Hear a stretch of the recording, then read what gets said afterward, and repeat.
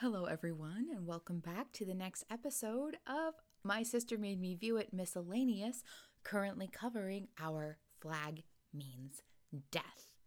Thank you to everyone who messaged us about the first episode last week. We really appreciate you. We know this is a new feed. It's like just getting up off the ground. So if you like listening to Emily and I talk, if you could share this feed with your other Our Flag Means Death obsessed friends, we'd really appreciate it. Or if you have any buddies who are unspoiled and would like a really cool podcast to watch along with, well, we're here for them too. But now, grab a drink, grab a snack, sit back, relax, and enjoy this episode of My Sister Made Me View It. Take it away, theme song.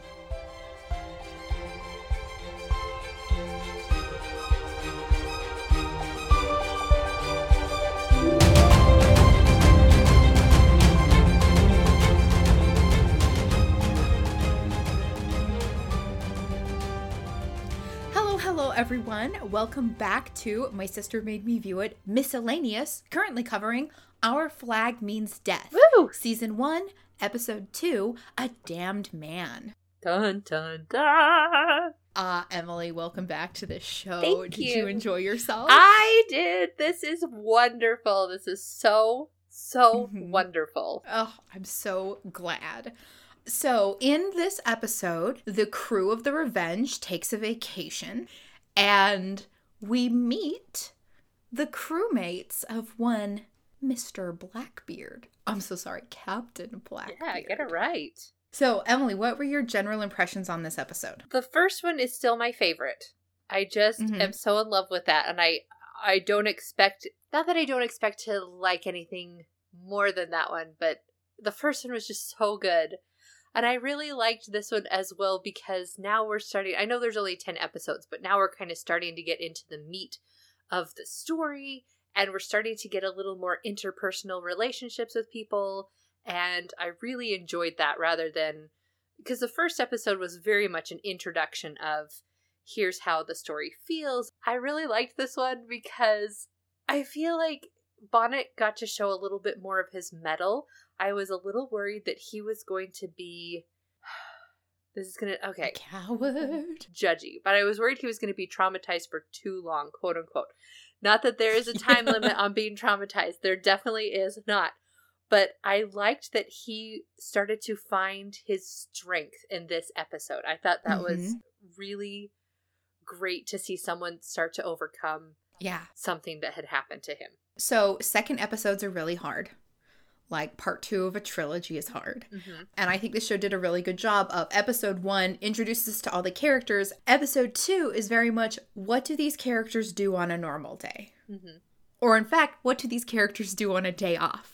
So this was just a character study episode. But like you said, it also moved forward our main character's story of Stede Bonnet. So let's start through at the beginning and talk through the episode. They start with a story. They start with a story, and I actually wanted to point something out about this. So, when the show starts, it's Stede Bonnet reading stories to the crew at night.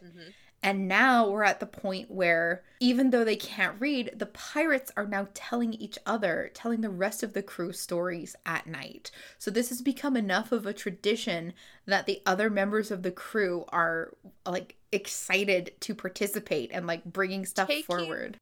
Part. I love it. And so we start on a French ship. And like I told you earlier, because you asked at one point when we saw, spoilers, Blackbeard's ship at the end of the episode, you're like, isn't that the same boat? It is. So they've built one boat set, but they'll do set dressings or like add extra textures or colors to make this one boat play multiple different ones. Okay. Finally, the entire world will have access to good bread. I love that. Well, I also found it interesting that so the story is being told by Black Pete, and he is telling the story of Blackbeard coming and taking over this French ship. And it starts off very I almost expected, what's that song? Da, da, da, da, da, da, da, Claire de... No, La Vie en Rose? Yeah, because the lighting is so pretty, and they're just like, we are here to bring bread to the people. Then Blackbeard's ship just comes and just, like, destroys everything, and there's very obviously fake blood gushing everywhere, and yeah, it's very exaggerated. It made sense that it was a story being told by someone else, and so it had a very not fairy tale, but fantasy feel to it a little bit. But, like, it feels more like a play than a reality. You know, it's like clearly these characters are playing parts and stuff. The camera zooms in hard on Blackbeard's flag. Can you describe it to me? It's okay, let me find the picture, but from what it's a skeleton with a cup, and it looks like horns. It looks like a horned devil skeleton. Mm-hmm. And it is holding a spear. This is very close to the flag that's traditionally known as Blackbeard's. Listen, here's the whole point about the Age of Piracy. The information we have is not fact-checked, like information from the time, because such huge stories were told about the big names on the sea. But this particular flag is missing a portion of the flag traditionally attributed to Blackbeard. And when we get to the end of the episode, so don't do it yet. Okay. When we get to the end of the episode, I'm going to have you look up Blackbeard's flag and see if you can spot the difference. But Black Pete is the one telling us this story. I was going to say, most of the crew is bored almost to tears. Stede is eating it up. Enraptured. Like, leaning forward to get it better, like, to hear it better. Mm-hmm. And so he's like, what happened next? Tell me about Blackbeard. Like, he's very interested in Blackbeard, and I don't know if it's because he thinks that Blackbeard is, like, the ideal pirate or whatever, but Black Pete really, like, builds this character up to the point that his head is made of smoke and he has glowing eyes, and Stede's like, how does that work? Like, he's just very intrigued. So, as someone who was obsessed with Pirates of the Caribbean when I was 13 and watched all the behind-the-scenes features on the DVD, here's something I learned about the legend of Blackbeard. Do you remember the character in Pirates of the Caribbean who had a bunch of smoke in his beard? Yes. So that was based on a story people used to tell about Blackbeard, that he would tie fuses in his beard and light them when he was about to attack people to give himself the image of a head made out of smoke. Ooh. So this story Black Pete is telling is actually based on real stories people told of Blackbeard. That he was a very theatrical guy and would use tricks like these to frighten and scare his enemies. And I would like to posit something about this story. I think the visuals we're seeing of the Frenchman and of Blackbeard, I think this is exactly what Stede is imagining. Mm-hmm. I don't think we're seeing Black Pete's point of view. I think we're seeing Stede's point of view. And so how you mentioned, does he think Blackbeard is the ideal pirate? Remember how that's the theme that we're talking about through this whole show? I do. That this is the image of Blackbeard that's in the current popular belief of Stede's time. Nice. But he comes in with no mercy. I mean, he's just killing everyone. And, okay, so I'm interested that if Stede thinks he is the ideal pirate, how is Stede going to become this pirate? Because we find out as the time goes on, he is really freaking out over killing the English captain, even though multiple times people have said you didn't kill him. Actually, you were there when he died, but killing him, that's a little strong. So I'm just wondering how he's going to jump from A to Z, you know. And it's interesting that one of the times he talks about this is a little later in the episode, but when he's walking in the forest with Pete and Oluwande, he's asking Pete, how does Blackbeard deal with killing so many people? Mm-hmm. And so Emily, Stede is also asking himself that question. How am I going to be the ideal pirate if I can't kill without mercy?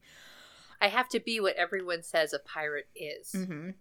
The pinnacle of Black Pete's story is that he saves Blackbeard's life, and then Blackbeard tells him, from this day onward, you'll be known as the Dread Black Pete. And Stede is like, that's so Amazing. Wow. Imagine that. He's so excited. The real Blackbeard only sailed for like 3 years. It was hardly any time at all, but he gained such a huge reputation that he's this near mythical figure, like still today.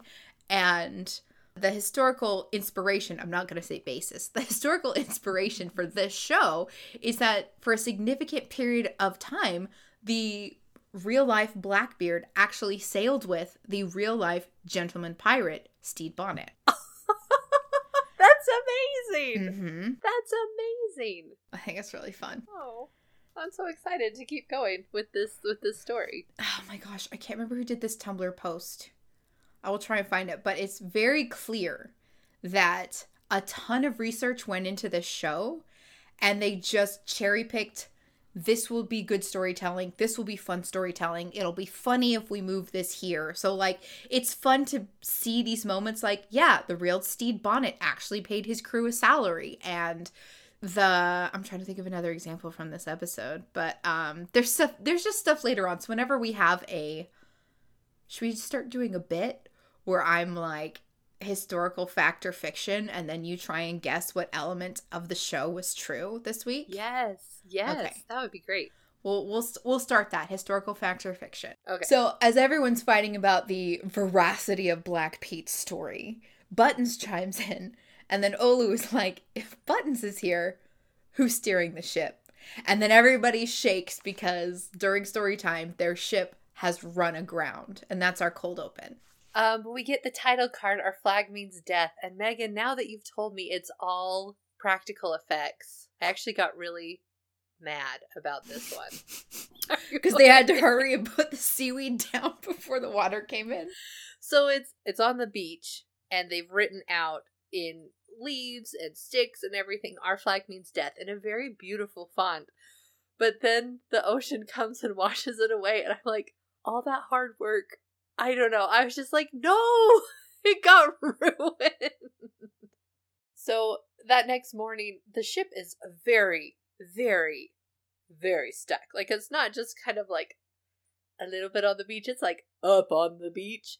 And Stede Bonnet is there, standing, the ship with its gross barnacles and seaweed growing on the bottom of it. He's there in his pristine white lace shirt, just like pushing against it. He's like, did I do it? Did it move? And they're like, no. Did I do it right? It didn't. You mentioned barnacles. I would like to jump in with a pirate fact I know. I'm ready. Emily, yes. Do you know what keel hauling is? No, but I know it's really bad because in one of the books in my writers group, we're about to get to a keel haul scene, and everyone keeps talking about how terrible it's gonna be, and I'm so afraid to read it. Can I warn you what it is? Yes. Does it happen in the show? It doesn't happen in the show. Okay. It's mentioned in the show, but it doesn't happen in the show. Okay. So the reason why I know this is I had the very coolest 8th grade history teacher of all time. And there was a day we had to get a permission slip from our parents for the class lecture that day. And if your parents didn't want to sign off on it, you got to go to the library and have a reading day. But we had a special lecture on the history of torture. Ooh. And we talked about torture from all around the world. And there were historical illustrations, and it was so graphic. And I'm like, this is the best class I've ever had. So I was going to say, a day in the library sounds wonderful. Yeah, so this is the day I learned what keel hauling is. And it was a typical punishment for, not typical, but it was one of the punishments for being on a ship. And if you break the ship's rules, this is one of the consequences. They tie a rope to your hands. They tie a rope to your legs. They throw you off the front of the ship. And then the people holding the ropes with you on it walk to the back of the ship and then pull you back up. So you're dragged underneath the length of the ship. Ugh. And so you're cut by all the barnacles, all the wood. If you can't hold your breath, too bad. And if you survived the keel hauling, that was that. But you didn't always survive a keel hauling. Oh, no. And I mean, and it's in salt water, so yikes. And it's called that because the shell of a bolt is referred to as the keel. So there you go. Now, the more you know. I was a very history-obsessed child, you know, so like Greek. Oh, my particular favorites were Greek history, Egyptian history, and pirates. Those were the things I really liked to study. Why don't you write a book about it? Maybe I will. Okay, listen, let's be specific. I liked Greek mythology. I liked the process of mummification and pyramids. And I liked pirate torture. Okay, don't write a book about that. Do you know what? I'll do what I want. Okay. Buttons is very eager that he gets to eat the crew. Yeah, because they're stuck. Yeah. Here's the funny thing is I'm just like, oh, you're on land, you're saved. And they're like, nope, we got to eat everybody. This is terrible. And I'm going, oh, because they feel more at home on the sea. Whereas I would have been like, great, we're off the boat. Not until it's absolutely necessary. It won't be necessary. No, not until it's absolutely necessary. So Stede has declared, actually, he's still there trying to push the boat off, and what's the guy's name that got the sword through the face? Nigel Badminton. Okay. He keeps showing up as a hallucination or whatever, Stede's imagination, whatever, and he keeps showing up and insulting him. Yeah. To the point that Stede starts interacting with this figure. Mm-hmm. You know, he is feeling so terribly about this. And I just hate that he feels so alone in this, because I think everyone else on the ship understands what it's like to murder someone, but they don't understand how he feels about it. Yes, Megan. Because, and now I'm going to make a gross generalization about the crew. I think if any of them have murdered before, it's been for survival. Like, I bet everyone's first murder was to save their own life. Listen, you guys, I have no proof of this. But it's, again, talking about the fairy tale world of being on Stede's boat versus the reality of basically the pillaging of the Caribbean. You know, we've seen the French, we've seen the English. Every single European country was killing the indigenous people and taking land to grow things in the New World. Quote unquote New World. So, all right, here we go. Now we're going to talk about piracy and how it happened. Okay, so Emily, do you remember in school where they would just tell us about the triangle trade? Does that phrase sound familiar? I didn't go to the same school you went to. You didn't go to at all? I did. Oh, sorry, bleeped out the name of my own junior high there. Forget that. Wait, you did the first year of high school twice. Why did I think you did the first year of junior high twice? I didn't do the first year of high school twice. I did not repeat a grade. No, I mean, like, sorry. Tangent of our tangent. We grew up most of the way in Louisiana, and then we moved to Utah, and I thought you did, and so how they divided the grades in schools was different. So did you do 9th grade and then 10th grade when we came to Utah? Mm-hmm. Yes. Okay, so in Louisiana, high school started. Sorry, this isn't as much of a tangent as it needs to be. Basically, I never went to the elementary school you went to. Well, you went to the junior high I went to. I did, but I don't know how, because I don't remember the torture days, but I must have had the same teacher. Because you had Miss P? Oh, no, I did not. That's why. Okay. That's why. Plus, torture day was 8th grade, and you did 9th grade. I did 7th, 8th, and 9th. We can cut this whole thing. No. Listen, I remember now. Lauren started in elementary school with me, and then you started in junior high. Yeah. But so I had to be the youngest first year of junior high 2 years twice. In a row. Yes, I had to be the youngest 2 years in a row. 6th grade started junior high in Louisiana, and 7th grade started junior high in Utah. All right, listen, I think our audience would be interested. I think our audience would be interested to know our history and stuff about us. So anyway, the triangle trade was a result of the transatlantic slave trade. Mm-hmm. And it was agricultural goods were grown in the Caribbean, and shipped to Europe for sale and distribution.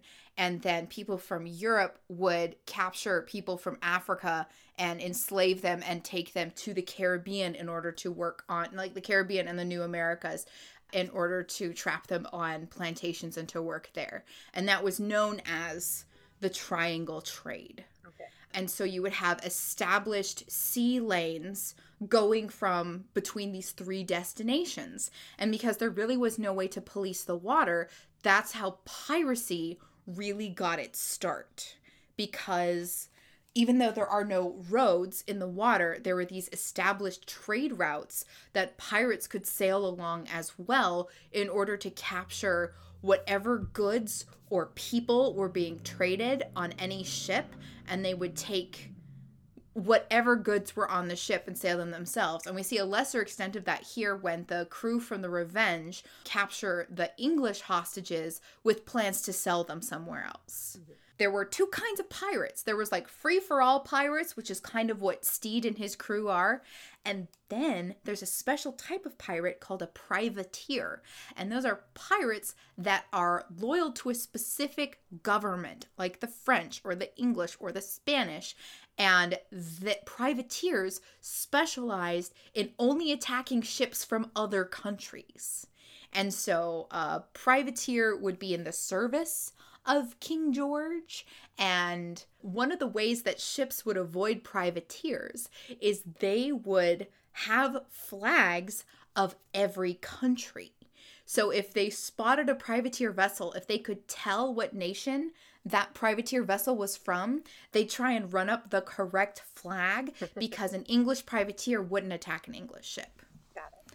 There you go. There are some facts. As much as we're here to enjoy this goofy pirate story, the real history is incredibly sad and tragic and horrible, which again feeds into this feel of, do you know what? On Stede's boat, don't worry about this part of history. This part is not important. Mm-hmm. And then when we meet, like we were saying in our last episode, when we meet other ships, a lot of them reintroduce kind of the harsh reality of what this life on the sea actually means. Yeah. And so in I know I've been talking about this for a bit. So in episode 1, when Olu says that he doesn't have much of a choice, or that a lot of the men on the ship don't have a choice, if you weren't a pirate, you would have to abide by the laws of society. And for a lot of the people on Stede's ship, that's a really option. There you go. That is my tangent on the history of piracy. And again, one of the things about this show that's really fun is there's almost like this bubble on Stede's ship that's like, hey, that's not the story we're telling. It's not that kind of story. He also has a bubble around him when it comes to reality. That is true. He tells the guys, he tells his crew, hey, you get a day off. And they keep asking clarifying questions of, what does this mean? And he's like, oh, it's a time where you get to rest your bodies and you just get to do whatever you want. They're like, can we torture people? He's like, no, that's not what a vacation is. Like he's giving them a vacation, and these guys, from what I'm thinking, they have survived when you work at sea, in order to survive, you have to be working all the time. You always have to make sure the ship is sailing correctly. You've got to make sure you have the right supplies. You've got to make sure, there's 100 different things you have to check. And the idea of not doing anything or doing things specifically, like he says, a hobby that makes you happy, they're just like, what are you talking about? So he's extending basically the new life that he's teaching his lads about. So Roach wants his vacation to be torturing the hostages. And he says my favorite line of the episode, which is, I'll just take them to the brink of death. I won't go all the way. Roach and I went to the same junior high. He knows all about torture. Oh, it's like, really? There's a little bit of a running bit through the episode that Stede keeps asking Black Pete what Blackbeard would do. Mm-hmm. We're again building up this legend, airing up this legend of Blackbeard, but It's declared that we can't torture the hostages for vacation. But they need to be taken on a walk. Yep. So, in a good, I think, follow-up to the episode 1 scene with Olu and Jim in the captain's quarters, I think Stede, he tries to talk it through with them again, and I think he listens a little better to them this time. Yeah. I love the prosthetic on the Ghost of Badminton. The sword in the eye is so good and so goofy. Because, yeah, he's got the sword handle protruding from his eye and the still bloody blade coming out the back of his head. How do you stabilize something like that? I was thinking that because I'm like, maybe they had to like CGI. I don't know if he had like a headband tying it in place or something, but it is, I mean, it's, or maybe they super glued it. I don't know, with prosthetic glue, and it doesn't wobble about. It just stuck in his eye. David Jenkins, when you come on our podcast, we'd love to know. Or anyone who was on the makeup and props department, because art department, you did a fantastic job. And also, I think Emily would like to personally congratulate you on the seaweed sign. I would. You guys did amazing. And it just got lost to time. Mm-hmm. I want to highlight a special moment when he's talking with Olu and Jim, because we were talking about flashbacks in our episode 1. So when Olu says, "When you kill, you die as well," and then Stede has 2 memories right in a row. Emily, do you remember what they are? One is the guy dying, and the other is the goose or the duck, whatever, being killed in front of him. It's clear that Stede is connecting this death to the death he was encouraged to participate in as a child. Man, the olden days were rough. Especially for a 16-year-old. Do you remember the line from the movie What We Do in the Shadows, when we're meeting one of the vampires and he's like, "Yes, I was turned into an immortal, and so I always look 16. And he's played by a full-grown man. And he's like, "Of course, life in those days was tough for 16 years old." I do remember that. We meet a character in this episode, and it's a little further on, but I don't know if they say his name. Never mind, we'll wait. Okay. I have a fun historical fact about one of the people we meet in this episode. But you should know the fandom keeps editing him with that "life was tough for 16-year-olds." What has happened is everyone is going about and having their own vacation. Roach, bless his heart, is like, "Well, I can't torture the captives, so apparently I have to be nice to them." And he takes them on a walk and later comes back and we realize they've tricked him and they've run away into the jungle. And so Stede takes Olu and Black Pete to go find them. Mm-hmm. But it shows kind of, not a montage, but it shows what the other crew were doing during their vacation and time off. And the actor that plays Hodor, what is his character's name? Wee John. In this one. Wee John. He is just blowing stuff up with gunpowder, and it's like Christmas for him, and he is having a really good time.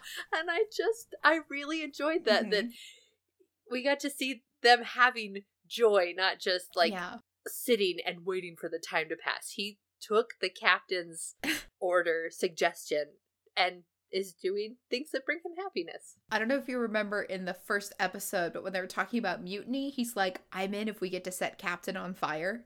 And then when they're like, "Okay, we're going to take this enemy ship," he's like, "Will we get to set it on fire?" So he has an affinity for flame and smoke and things that go boom.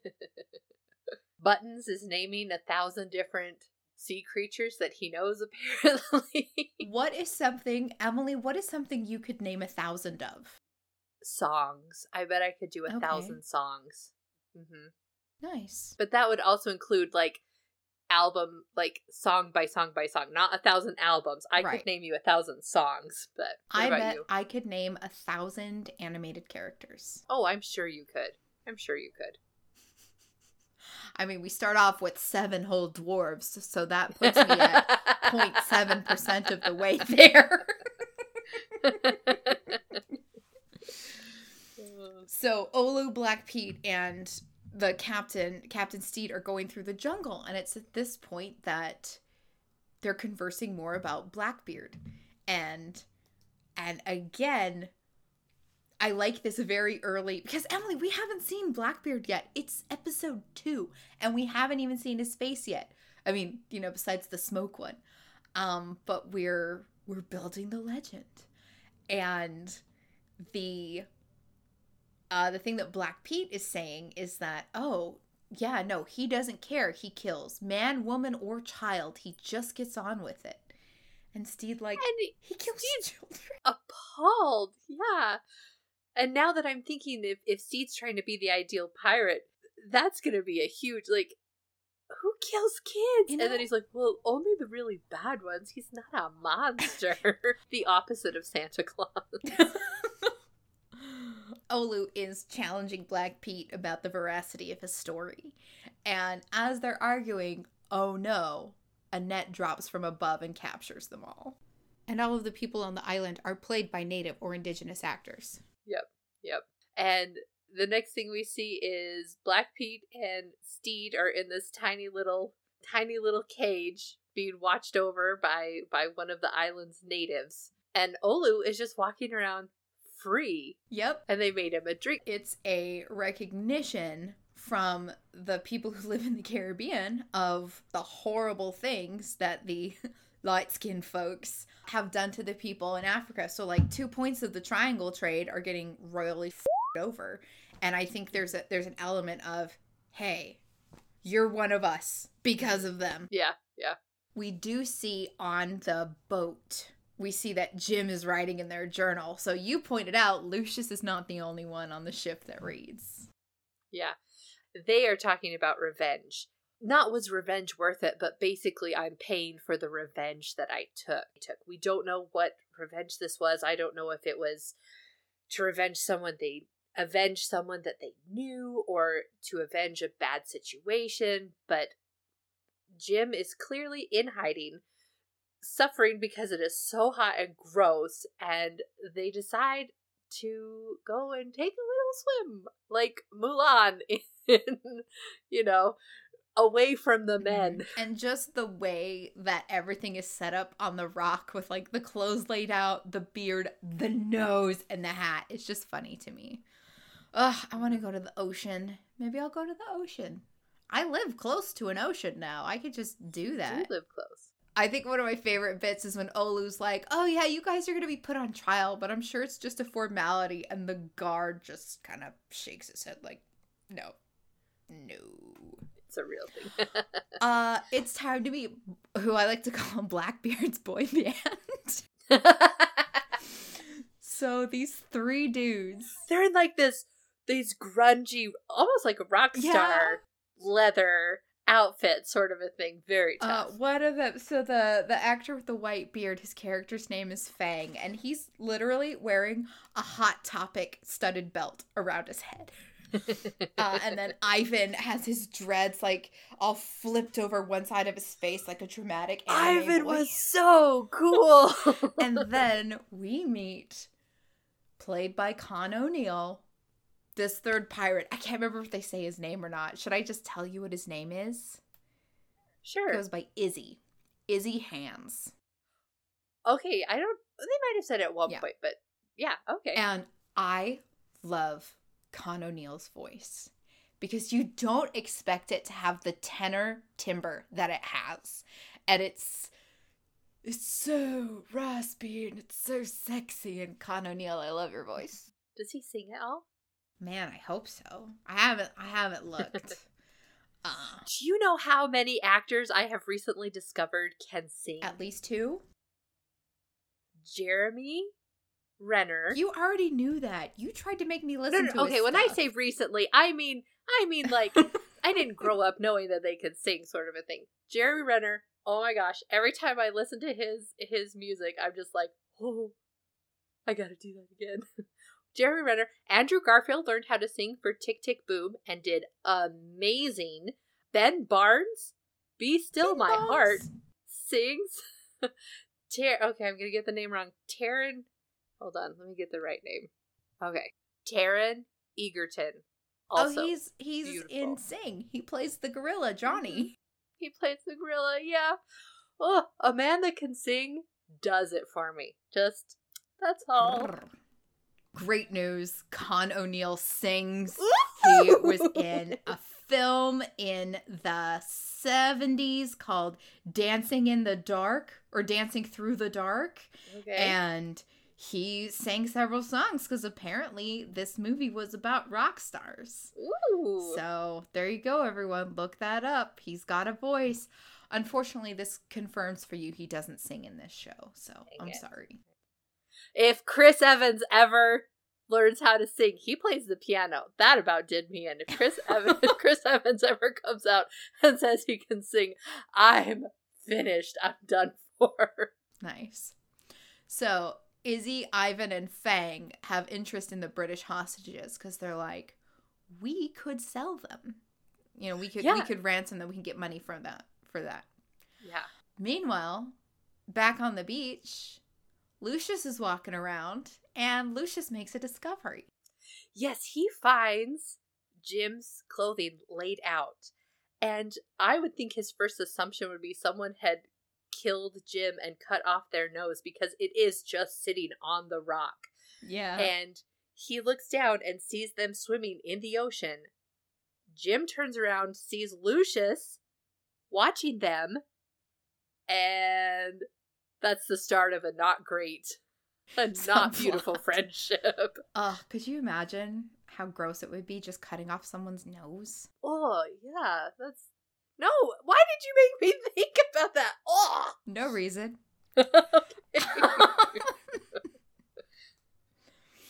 So, we cut to the trial. The not a formality trial.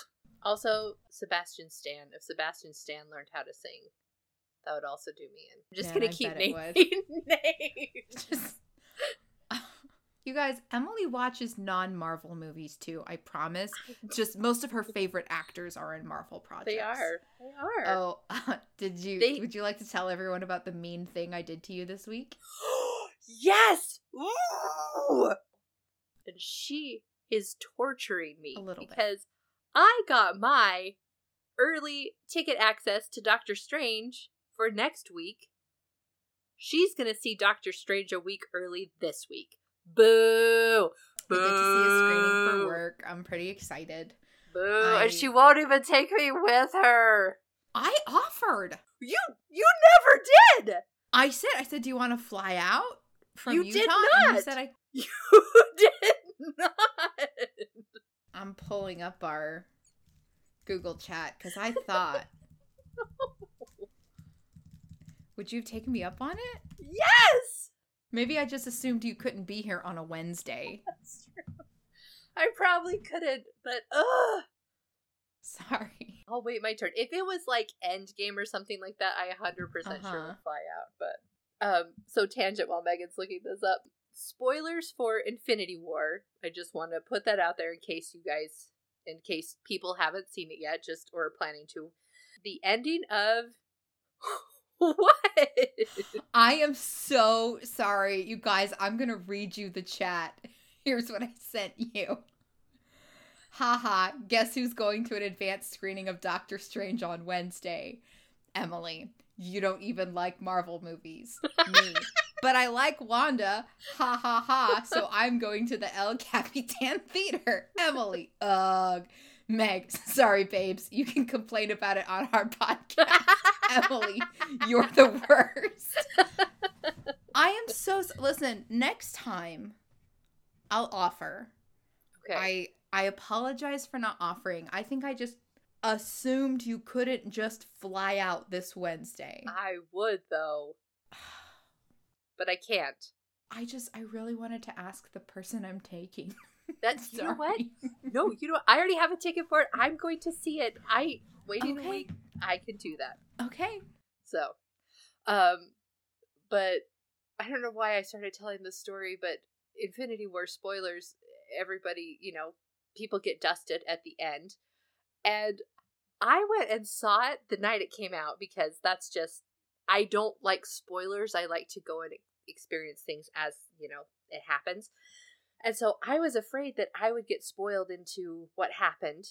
So my friends had already made plans to go see it like the night before a big wedding. Everybody was in town, but that was a week away, so I went and saw it a week early and didn't tell people that it was a real bummer of a movie. Because it ends sadly. Not that the movie was bad, but it's like the night before their wedding and we go to see the show and I have to pretend like I've never seen it and that I don't know people are going to be sad at the end of the movie. It was not a great way to start off a wedding weekend. Anyways, Marvel, nice. Tangent over. Nice. And we're up to the trial. The natives are talking about, you guys are really causing a problem because you're killing us. Like, they're laying out and how bad it is. So the chief is played by Gary Farmer, who's been in like tons of stuff, including a very fun show on, I think, on Peacock TV called Rutherford Falls, that y'all should check out. Fun comedy show. As they're going through saying, hey, your people have already wiped us out like multiple times. And it boils down to of like, have you killed anyone lately? And the English hostages are like, yes, he has killed someone. He's a madman. And then Stede starts to go into a breakdown where he's like, I'm a murderer, which he had a hard time saying when he was talking with Jim and Olu earlier. And he's just like screaming, and the ghost of Nigel Badminton is like in front of him on all fours, being like, I probably have children, Bonnet. Maybe even several. Who knows? The actor for Badminton cracks me up. It is. I'm gonna call him out by name. Rory Kinnear. Hilarious. Every acting choice he makes in this series, solid gold. So the case goes on a break. And it cuts to the chief and Olu talking. And the chief's like, okay, so he didn't actually kill anyone. And Olu's like, no. Stede is lying in the lap of another person from the tribe, telling them about his troubles. That he accepts that he didn't really kill him. But he also says, my crew was under attack. Like, it was a very stressful time. And the tribe member kind of helps him put together the pieces of like, maybe this was just a way to realize you're really feeling guilt about something else. And Stede, we go back and it's the night that he's saying goodbye to his kids. His kids are sleeping and he says goodbye to them and sneaks out of the house. And we realize he feels very guilty about leaving his kids behind. Yeah. And he just, like you said, he sneaks out of the house. He just leaves in the middle of the night. Yeah. Like a thief in the night. But then he asks, okay, then this ghost, the guy's like, ghosts aren't real. It's not a ghost. Ghosts aren't real. He says, okay, then why does he keep insulting me? And the elder asks, do you feel inadequate in some way? And we know that Stede feels like he doesn't measure up as a pirate. Yeah. Like he wishes he were a better pirate than he was. The chief announces that, okay, do you know what? You're not a threat to us. You're just a threat to yourself because you're mediocre pirates. And we're going to let you go. And Stede is like, okay, great. We'll take our hostages. We'll leave. But Emily, what's the problem? The problem is they've already sold them. They're gone. The tribe has sold them because apparently they're very valuable. And this is a moment where Stede gets to, I say grow a backbone. I think he just kind of discovers what he's really capable of.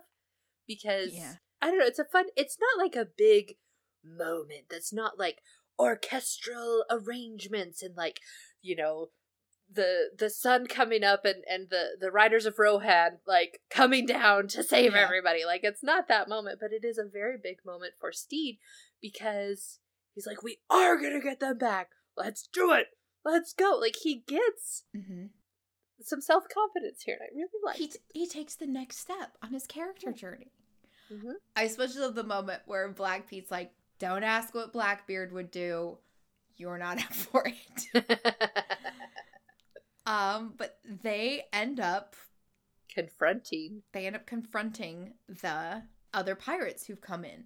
And it's fun because at the end of the scene where he's talking with Olu and Black Pete, and he's seeing the flashbacks of Badminton, and he's seeing the flashbacks of his dad saying he's pathetic and he's a lily-livered boy. He sort of stands up for himself and says, I am adequate. Yes. Because the elder asked if he feels inadequate in some way, and Stede does, and so he... Okay, this is jumping back on, in the first episode we were talking about how he's like trying to help his crew through their trauma, and he's kind of ignoring his own. He's like, I'm not traumatized, everyone grew up like this. But this is like the moment where he sort of confronts his past for the first time and says, do you know what? No, I am adequate.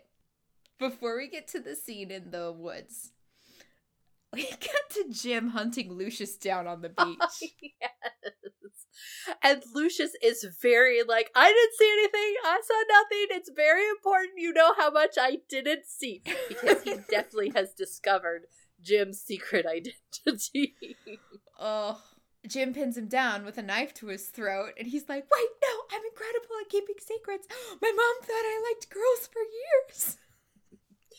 And I'm just going, Jim, how are you going to play this off if you kill Lucius, who is, I mean, everyone on the crew is important, okay? I'm not putting one person above the, but he is the scribe. He is stuck next to Stede Bonnet day after day. Stede is gonna realize if his secretary is missing.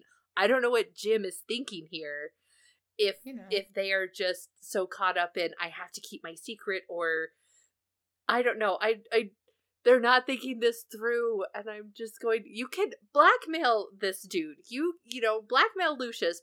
Do something, like resorting to kill. Maybe Jim is just trying to strike the fear of God into Lucius. I don't know, but it's working. Whatever's happening, it's working. I think Jim definitely wants to kill him. But it's like they said, the best secret keeper is a corpse. And that's true. Yeah, we know that there's a price on Jim's head, and they're being hunted for something. Mm-hmm. Remember what I said earlier about a lot of the crew have probably killed in self-defense before. That's true. Lucius, like, okay, so you said in the first episode that you thought he was the villain. So yeah, this episode ends on a bit of a cliffhanger where Jim confronts Lucius in the ship and drags him off. So Lucius is dead. I should make that clear right now. We don't know if he'll survive or not after this episode. He's probably dead, though. I'm just going, story-wise, I love this. I love this. The idea of being in such close quarters. Who can you trust, really, and who can you trust to, not use you for their own purposes when it suits them. Like, I love this as a storytelling plot of just, it's such a small, it's a small ship. Like, you cannot get away from people on a ship that small in the middle of the ocean. So I'm very intrigued to find out what happens between Jim and Lucius. It's just gonna be great. Like you said, what's Stede gonna do when he realizes his stenographer is missing? So this is now a question I'm asking you. Lucius doesn't show up for work tomorrow. What is Stede gonna do about it? Oh, because if they search the whole ship and don't find him, I think he would assume that it was an accident, that he fell off during the night or he went overboard or something, and turn the ship around to go look for him. Like, I think that he would not immediately jump to a crewmate murdered their crewmate. Right. Maybe a crewmate pushed him overboard. I'm sure all the pirates would be like, yeah, he's super annoying. Of course he's dead. Of course one of us killed him. Yeah. So.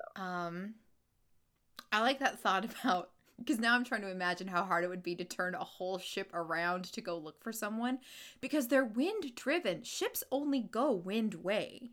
Yeah. But obviously they have enough sets of sails that you can't just go one way, that you can manipulate how you're being pushed and steer and everything. But yeah, so So you heard it here first, everyone. Lucius goes overboard, and there's no proof if he's alive or dead. No. He's probably dead, though. So Olu, Black Pete, and Stede are in the woods looking at Blackbeard's boy band with the hostages. And Stede actually does come up with a pretty theatrical plan. It takes a minute. Mm-hmm. They pretend to be the ghost of the forest. It's an island, not a forest. Then Ivan's just like, excuse me. And Ivan gets his nose broken for his trouble. I felt so bad for the guy. Because a rock just comes sailing out of nowhere and just like... Before the rock comes out of the forest, Stede jumps out with a tiny dagger. The jungle. Not the forest. You're correct. Yeah. Stede jumps out with like the tiniest dagger, and Izzy comes up to him and just shreds the front of his shirt with his sword. Mm-hmm. And so I like that both of them are posturing here, because Izzy could have just run him through and killed him, and I think he wanted to show off a bit first, because Izzy is a very skilled swordsman. But because of the surprise attack, if this was D&D, Stede would have scored a nat 20 on his intimidation roll. Because of the rock from the forest, Black Pete swings in on a vine, a lot like he swung in on a rope in his story at the beginning. Oh, I didn't pick up on that. Mm-hmm. They end up... Sorry. I'm looking at Reese's incredible face as Izzy's like, it's not haunted. And Stede's like, but is it? It's not. But is it? Like I said, I think Stede ends up intimidating Izzy in this scene. Because he makes them think that they are surrounded. Mm-hmm. And Stede gets up in his personal space with a dagger pushed up against Izzy's face. And is just like, I mean business. And you underestimated me. I think Izzy is embarrassed about that, too. Yeah. I've already ruined one man's head this week. And believe me, I'll do it again. And then the hostage is like, yes, he's quite mad. I love that he gets backup from them. Mm-hmm. So they end on a compromise. Emily, what is the compromise they come to? They only take one of the hostages with them. And I'm like, no, you're there to rescue both of them. Like, that sucks. Yeah. They aren't gonna, listen, these hostages are, in the world of this universe, bad guys. They are actual bad, villainous guys.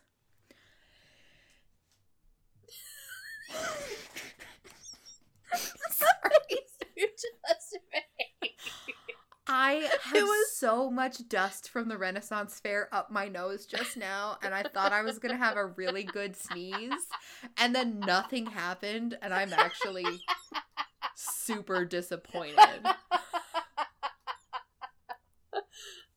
This is a tragedy. This is the worst thing that's ever happened to me. We write podcasts, not tragedies.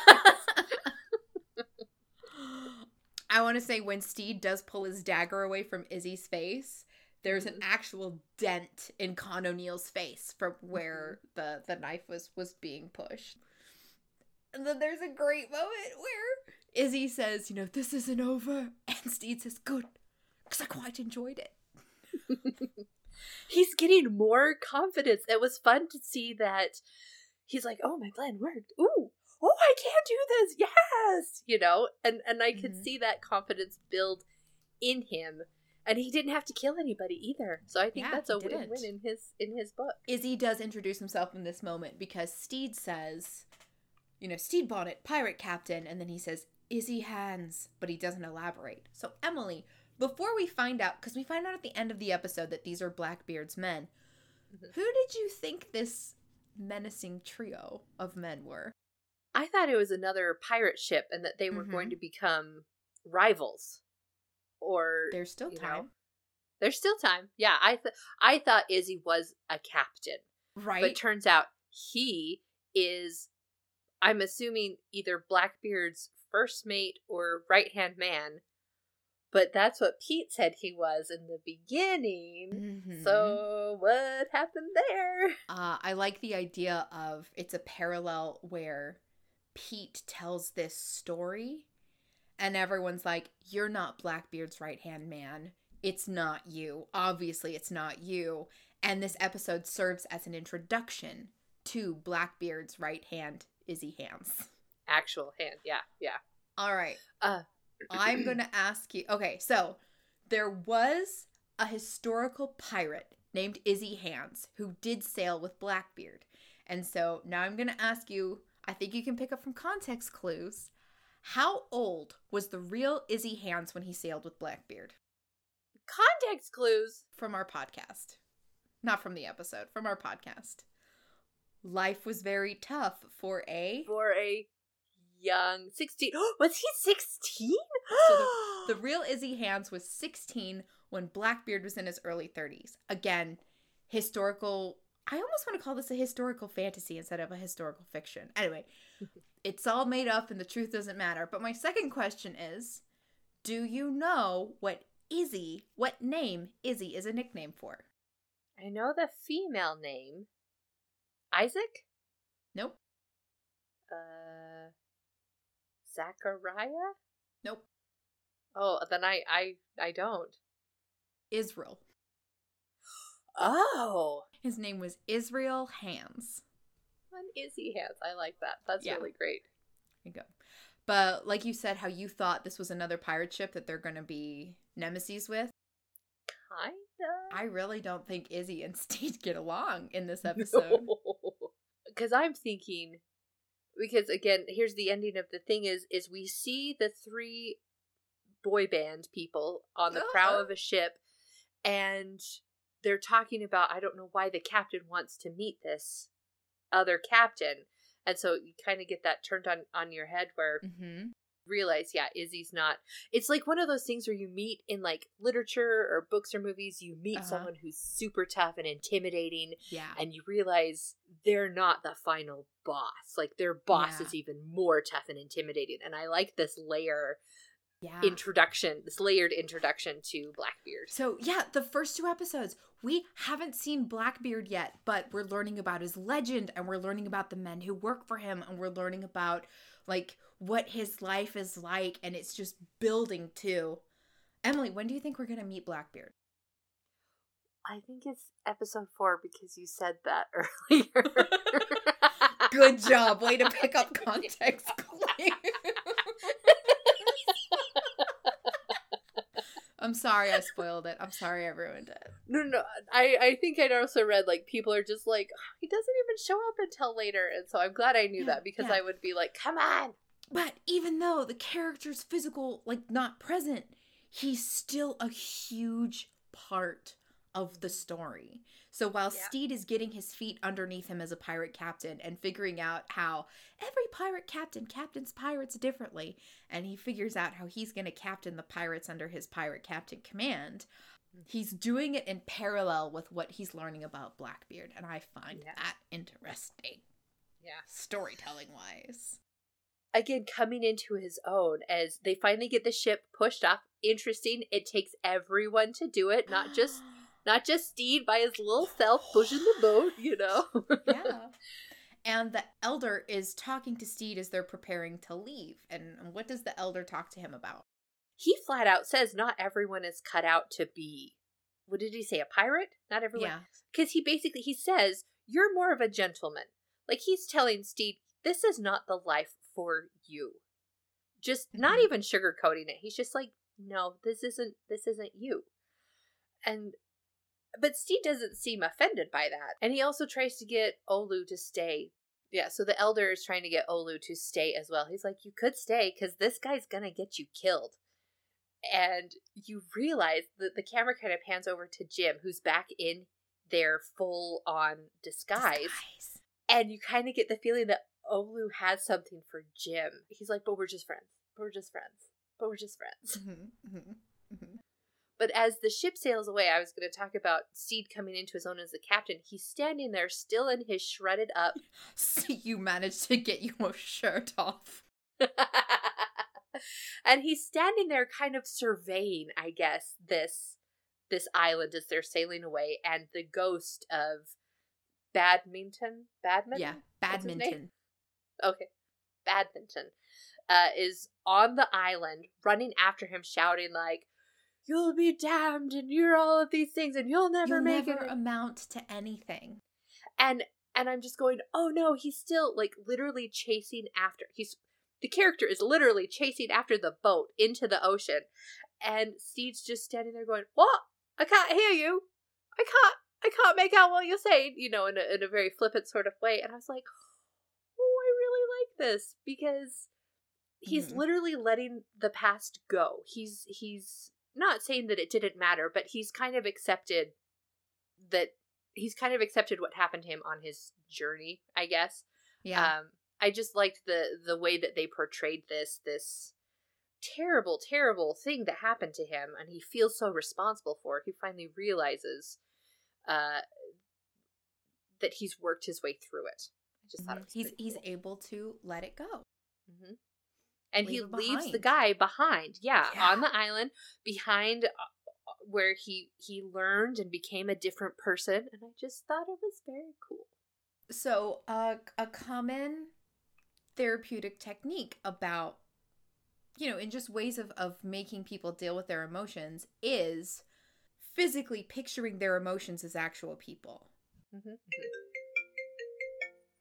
I can't believe you left your phone on while we're podcasting. No, my phone. What it's not. Kind it's connected of to unprofessional. It's on. Podcast. Listen to me.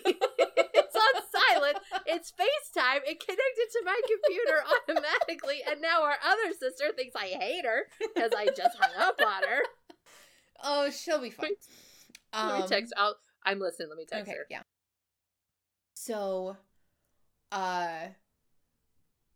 picturing your anger as someone who hurt you, or like picturing a younger version of yourself that you focus on being kind to, picturing your emotions as an image or a person that you can deal with is a really helpful therapeutic tool in helping you walk through things. And I like the symbolism of, because, Stede admitted to the elder that, I don't feel bad about killing this guy. Like, he was awful. And the elder pointed out to him that, okay, but do you feel inadequate in another way? So this ghost of Badminton was a figment representing Bonnet's insecurities for being inadequate. And he's literally leaving those feelings behind as he's moving forward as a person. I saw a meme today or an Instagram reel, and it talks about, it's like someone's pretending to be a psychologist, someone's pretending to be a psychiatrist, and both of them are talking about the studies that have been done that ignoring your emotions and pushing your emotions down is actually really, really unhealthy.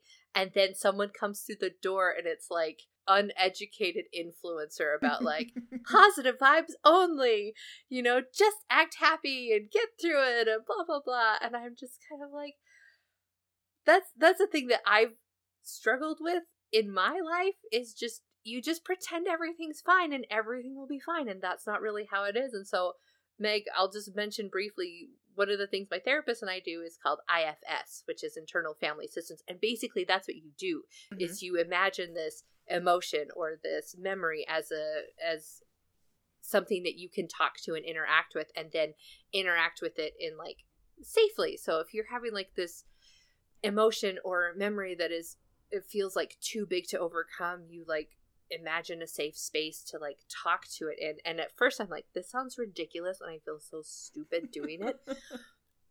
But like actually sitting there and being like experiencing things and learning what's behind your emotions is so cool, and it's very helpful. And so yeah, I really appreciated this episode of seeing that portrayed as you can let things go. You don't have to hold on to them forever because it makes you unhappy, and you can be happy without pretending to be happy.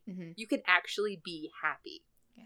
Thanks for talking about that, Emily. You're awesome. Thank you. I do my best. We now are coming to the close of the episode where Stede decides, why can't one be a gentleman and a pirate. Ooh, that rings. We see Jim capture Lucius, drag him away, probably to throw him overboard where he will never be seen again. And then we end with the scene on Blackbeard's ship, this is when you're like, isn't that our ship? You told me that in the episode before, but I didn't quite understand what you meant, and it's literally the Revenge just gussied up in spikes, and we've got spikes, we've got skulls, we have a black rope ladder instead of a rope-colored rope ladder, and plus the color grading is very green and dim and smoky. Because I was like, the ship is green. Stede's ship is green. What are the chances? What's the odds? And I'm like, oh, it's gotta be the same set. Anyway, movie magic, everybody. We pan up to the flag. So this is... Oh, and you wanted me to look it up. I want you to look up Blackbeard flag historical images. Don't do anything related to the show, okay? Okay. Blackbeard flag historical... Is that it? Yep. Image. Look at the images tag. Okay. All right. Can you spot the difference between the flag in this show and the flag results you have? The spear is stabbing into a heart, right? Yeah. Did I look at the right one? Okay. Okay, yeah. What does the flag on the show have? It just has the spear, and he's got something in his hand, but there's no heart. There's no heart? There's no heart. Huh. I wonder why they would have left that out. I wonder why. Ooh. All right, we're going to wrap up this episode. I'm going to read you a bit of of an article from the Smithsonian Magazine called The Gentleman Pirate. Okay. So this article was written by Amy Crawford from 2007. And I'm going to read you a little bit from the first paragraph and then a few down. And we will link this in the show notes so you all can read this paper as well. Stede Bonnet's career as the gentleman pirate may represent the worst midlife crisis on record. In 1717, which is the year our show takes place in, Bonnet, a retired British Army major with a large sugar plantation in Barbados, abandoned his wife, children, land, and fortune, bought a ship, and turned to piracy on the high seas. Though his crew and fellow pirates judged him to be an inept captain, Bonnet's adventures earned him the nickname the Gentleman Pirate, and today his legend lingers in the annals of pirate history. I love this. All of that from history is being represented in this show. I would be... Oh, sorry. Go ahead. Oh, no. This is a clip based on what I was talking to you about earlier. Piracy was a lifestyle, a profession, and a political cause in the early 18th century. Many of the men who turned to piracy off the American coast were escaped slaves and indentured servants, or colonists who had failed to make a living on land. During this period, Woodard, who was quoted earlier as Colin Woodard, author of The Republic of Pirates, Woodard says, ordinary people were upset about the growing gap between rich and poor and the growing authoritarian power of the British Empire. Though a hanging offense, unless one bribed officials, piracy was an attractive option for men in desperate circumstance with some knowledge of seafaring and a deep loathing of authority. So, like I said, I'm going to link that Smithsonian Magazine article in the show notes. However, if you aren't caught up on the show, I would recommend not reading it. Because again, this is not an accurate history. This show is not accurate to history, but there are enough elements used in the storytelling that you kind of owe yourself the fun and surprise of watching the show first and then finding out the rare historical accuracies later. Interesting. Mm-hmm. I'm interested to see how that might play out because if Stede is a gentleman, quote unquote, he's grown up in society, what pushed him to become a pirate? The gentleman pirate. A gentleman pirate. I would also be interested in finding out the story of... I'd be interested in finding out the story of who wrote the show, Jack? Oh, David Jenkins. David Jenkins.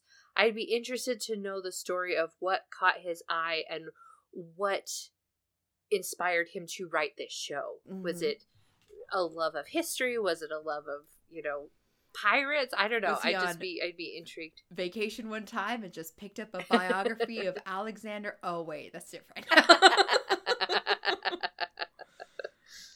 Emily, if you could make a show about anyone in history or any moment in history, what would it be? So this is a new, I'm not even going to say obsession. It's just a new beginning of an obsession for me, but I would make it about Kate Warren. She was the first female detective in the Pinkerton Agency. What? I would watch that. Yeah. I don't know much about her at all. Like I said, this is a new obsession. But I love stories about, the first person to do this or whatever. And the idea that the first woman detective, I love detective. I love procedural stories. I love all these things. And so I'm starting to learn more about Kate Warren as a person. And one of the things that got me interested is that she actually foiled a previous assassination attempt against Abraham Lincoln. Yeah. She, from what I understand, realized that the assassination was in motion. They were on a train, and she dressed up as a Southern belle and pretended he was her sickly brother. So he's not wearing, like, his famous hat or anything. He was, like, hunched over with a shawl, and he's, like, riding the train with his assassins and pretending to be somebody else, and she's the one that came up with it and was his bodyguard. I don't know if she was his bodyguard, but anyways, that is who I would want to make a movie about or watch a movie about is Kate Warren. That's amazing. Thank you. All right. Ask me what historical scene. What historical figure would you either want to make or watch a show about? I would like to make a movie about history's first fully emancipated duel, where the duelists, the seconds, the doctor on standby, and the referee were all women. Yes. But it would be hard to film this because the women fought shirtless. Completely topless. And this is because of medical sciences at the time.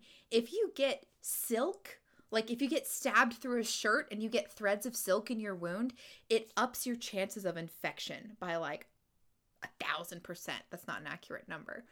So it was a duel fought in like the late 19th century between an Austrian princess and a countess.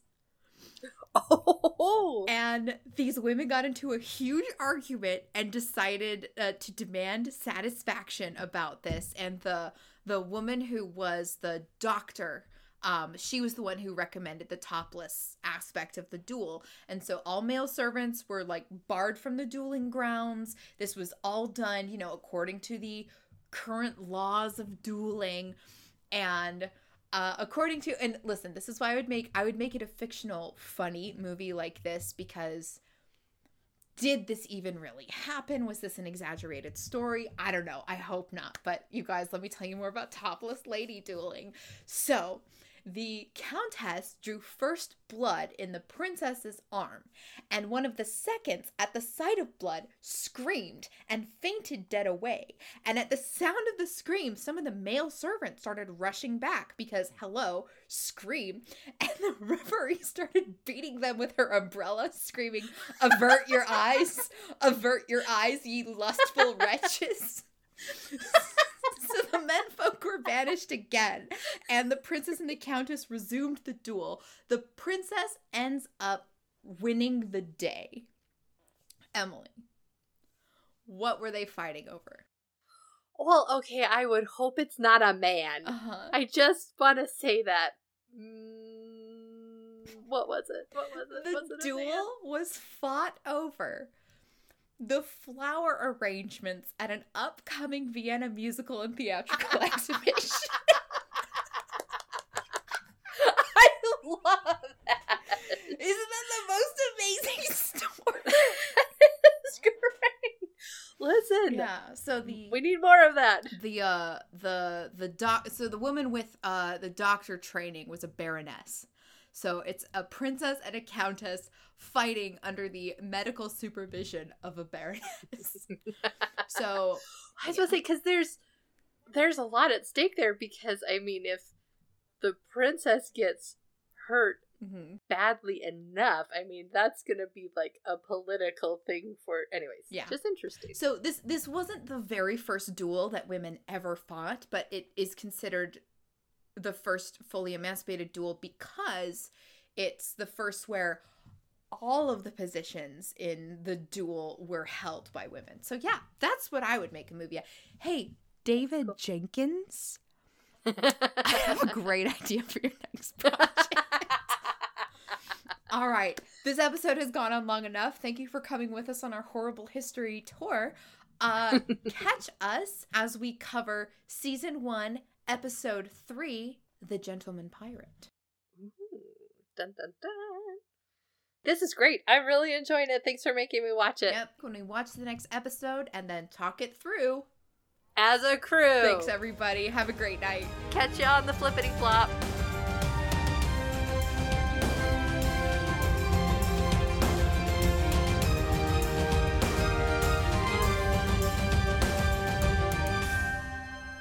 Oh, thank you again, everyone, for tuning in. We love to have you here, and we're having such a fun time doing this show. So again, we have 3 different feeds that we cover on our podcast. Miscellaneous, which is what you're here listening to now. We are also covering the 1999 Roswell television show, and our next episode for that comes out on Thursday, June 16th, where we're covering season 2, episode 2. And then you will hear our very next Our Flag Means Death episode on Tuesday, June the 21st. And then the Thursday after that, we're having a Warbreaker special episode with Emily, I, and friend of the pod, Ted. And then after we finish the Warbreaker special, we're finally diving into Words of Radiance by Brandon Sanderson, and I am very excited. We'd like to give special thanks to Michael Biancardi for the use of his song, A Passing Storm, as our intro and outro. And I think that's it for business. Thanks so much for listening, everyone, and we'll catch you next time. Goodbye.